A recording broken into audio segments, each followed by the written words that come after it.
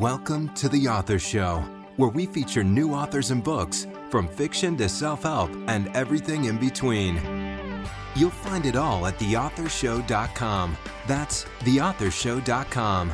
And now let the show begin. Hi, this is The Author Show, and I'm your host, Linda Thompson. Before I introduce our guests, just a quick reminder that selected interviews are available in our iPhone app, which can be downloaded in the App Store, as well as on TV on the Roku channel and Amazon Fire TV. Our app name on all platforms is The Author Show. While the world succumbs to the horrors of a great flu epidemic, a woman vows to protect the perilous fate of a bird whose existence manipulates the destiny of man. Wow, now that's a bit unsettling. So our book is Quick Fall of Light by author Sherrida Woodley. Sherrida joins us to share more. Sherrida, welcome to the Author Show. Thank you, Linda, so much for asking me to show up today. And I consider it a very timely interview considering what's going on in our world. So I look forward to talking to you. Well, Sherrida, will you please share a quick overview of Quick Fall of Light? It is the story of a pandemic, a bird flu pandemic that takes place in our world. There are similarities to our time. And I chose to delve into this subject thinking that fiction might be the best way to approach a pandemic. I think it was Albert Camus who said fiction is the lie through which we tell the truth. And that was my objective with Quickfall. Well, we are now 6 months into the COVID-19 pandemic, and yet your book was published prior to this current crisis. Where did you get the inspiration for your story? Well, I was a medical transcriptionist for about 20 years in the Spokane region. And I had worked for a number of hospitals, one of which was probably key in coming to this conclusion. I was working with a pathology lab there doing transcription and running across various diseases that just frankly scared me to death. One of them that came up during the time I was there was mad cow disease. And it had a transfer over into the human population shortly after I left that hospital, but they were preparing for it. And eventually it did arise in the U.S. It was very short-lived at the time, but extremely unsettling. And the fact that it had transferred from cattle into humans was something that just kind of stayed in my mind. So I think the seeds of this book were planted probably in the mid-90s when I was working as a pathology transcriptionist. Very interesting. So who do you think would be the ideal reader for Quick Fall of Light? I think the ideal reader would be anyone who's interested in the people of a pandemic, not so much the specifics of a pandemic, people's reactions, the sense of isolation that comes with a pandemic, the fear that goes with it, although that's probably less of a keynote in this book than a lot of other things, which is a sense of adventure. Some of these characters have got to carry on with their lives despite the devastation. In fact, they all do. And I think that speaks to people right now. They're trying to deal with something they've never experienced in 100 years. So this is a new generation experiencing a deadly virus. Absolutely. So Quick Fall of Light is your first novel. Who would you say influenced your writing the most?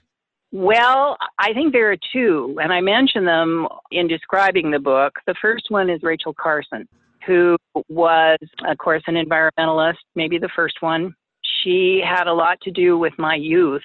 I remember reading Silent Spring when I was about 12 years old with my mother, and the book left a lasting impact. The idea of losing birds to indiscriminate poisoning was just something I could never shake the idea of it.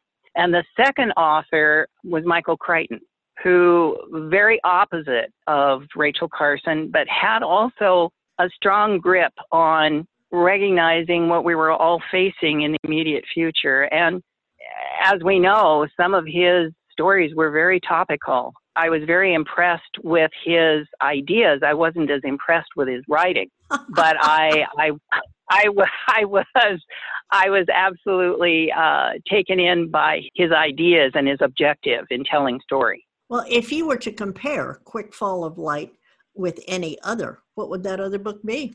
Well, That's a good question, Linda. I would say there are overtones of an old book written by Gene Stratton Porter called The Harvester. There is not a pandemic in that story, but there is a man working very hard to use nature to his benefit to save a young woman in the story. And this has a close parallel to that. I was also very fascinated with Pale Horse, Pale Rider by Catherine Ann Porter when I wrote Quick Fall, and her concepts of fever dreams and how she approached writing that in a way that someone just listening or just reading would understand the components of a fever dream without getting lost in the enormity of it.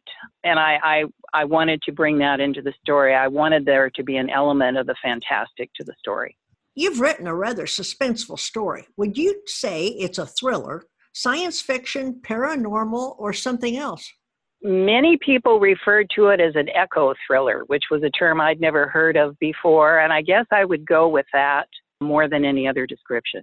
What is so special about this 1-pound bird that is the center of your story? The bird, first of all, the passenger pigeon, has been extinct for over 100 years now. Well-known extinction, very graphic, very sad. And to be able to keep the bird alive for those 100 years was, to me, the suspense of the story. It's the crux of the mystery. That was the specialness of picking the passenger pigeon. Will there be a sequel to Quick Fall of Light, or are you working on something different now? Well, I've probably about exhausted my ideas about pandemics, especially now living through one. But in my youth, I was a pilot. I was a private pilot. So one of the things that always fascinated me was the inspiration to do it, which was Amelia Earhart. So I've written kind of a hybrid. It's a biography/memoir that I'm currently querying about Amelia Earhart's life and just a little bit about mine as we kind of compared as flyers. Very interesting. So now I want to know, do your central characters, Josephine and Gary, resemble real people, or are they merely a product of your imagination? I think they are probably more imaginary than real. Gary Stearns has a component more of realism to me because logging is very prevalent in the state of Washington. I was married to a logger at one time, and it was more an experience that I understood. Josie's a little bit more ethereal, and it took quite a bit for me to construct her. While you're writing, what is more important to you, character or plot? Character. I'm very much interested in how a person will respond to a certain situation. I think part of that comes from maybe even training as a pilot. What does your book title mean in relation to the story? Well, it came about through many hours of writing. It didn't develop right away. I knew the word light would be in the title. I just did not know in what way. And finally, I envisioned passenger pigeons in their structured flight, which was extremely adept. They could fly at 70 miles an hour. So I saw them in kind of a fall, kind of a descending unison, almost like a murmuration, and then the idea occurred to me. What would you say has been the most rewarding experience for you since publishing your book? Meeting other people has by far been one of the most beautiful, I guess you could call, after effects. Everything, other authors to very interested readers to people within the publishing industry who have shown kindness and interest, and it's opened many doors for me. Sherry, I loved your book cover. Is that a graphic representation of an actual passenger pigeon? Yes, it is. In fact, the publisher, who was Grey Dog Press at that time, was very interested in getting that right. And I had described it to him, the bird. I was very interested in having the bird on the cover, and he was very interested in having the woman's hand with the vial on the cover. So he found an excellent illustrator, and the cover came to pass. Well, he did a great job there. So is there a primary message or maybe a moral of the story in Quick Fall of Light that you would like readers to remember? That's changed, I think, with this pandemic. I think the overall message that I would want anyone to know is that as apocalyptic as something may seem, it doesn't necessarily mean that it's going to turn out that way. I think recovery is a process, just like the pandemic itself. And there will always be a sense of positiveness to come out of any situation. It certainly comes out in this story. What a wonderful message. So now I'd like to ask, will you please read a short excerpt from Quick Fall of Light for our listeners? I would be happy to. This is toward the end of the book. The characters happen to be in Montana at this place in a campground. They're surviving there for a short period of time. And Josie has a chance to have a very close encounter with a very special passenger pigeon who is part of the story, a very integral part of the story, and I will read part of this. She withdrew her hand and waited for him to fly, but all that happened was stillness, forthright, something chosen. Slowly, she put her empty hand below him, feeling the soft buzz of down, an emotionless leg, then perceptible, steady breathing. Gem X, she said, can I hold you? He didn't move. It was as if the consent had been there in the darkness and would stay, if she could just keep her balance. She braced against the wall, recalling the dreams of the last 2 days. The sharp outline of his flock huddled in death, packed and sealed in plastic until someone could study their remains. Rows and then a warehouse full of serum broken from cases, poured into hazardous waste that would someday seep into the sound. All his work, all his living destroyed. He relaxed, his body filling her hands as though nesting in a human cup, lighter than she expected and somehow condensed, as if he'd measured her capabilities and rearranged himself to suit her. He didn't tremble now, and she could feel the antenna rub against her fingers. It was slight as a tie wrap, but inflexible, banded around his leg without a crease. Legs shouldn't have to grow around such things, she said, fiddling with the apparatus. The bird shifted and began the head bob he started earlier, withdrawing, swerving to the side, then settling his beak in a keel-like furrow center breast, where it disappeared in mottled plumage. When she began to pull on the antenna, he went through the head maneuvers one more time. But instead of coming to rest at the end of the circle, he pecked her hard, right on the chin, then flew into the anonymity above the bathhouse. There was nothing, no sign he'd been near her, just the dwindling warmth of her hands and the impatient sting. He'd slapped her, she thought, maybe because of his pain or maybe because he realized she wasn't Robert. Oh my gosh, that had me on the edge of my seat. So now I want to know, Sherry, where can we learn more about you and where can we purchase Quick Fall of Light? You can certainly reach me or at least access the website that I have, which is under SherridaWoodley.com.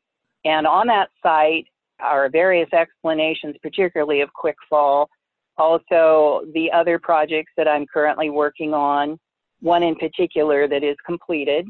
I've also put a couple of links to ways that the book can be obtained on that site, and I will be updating that site as we go along through other things that I'm doing concurrently with writing a book. Sherry, will you please spell your website link for us? SherridaWoodley.com. Thank you. We've been talking with Sherrida Woodley, author of Quick Fall of Light. Sherry, I've really enjoyed our chat today, and I want to thank you for spending time with us.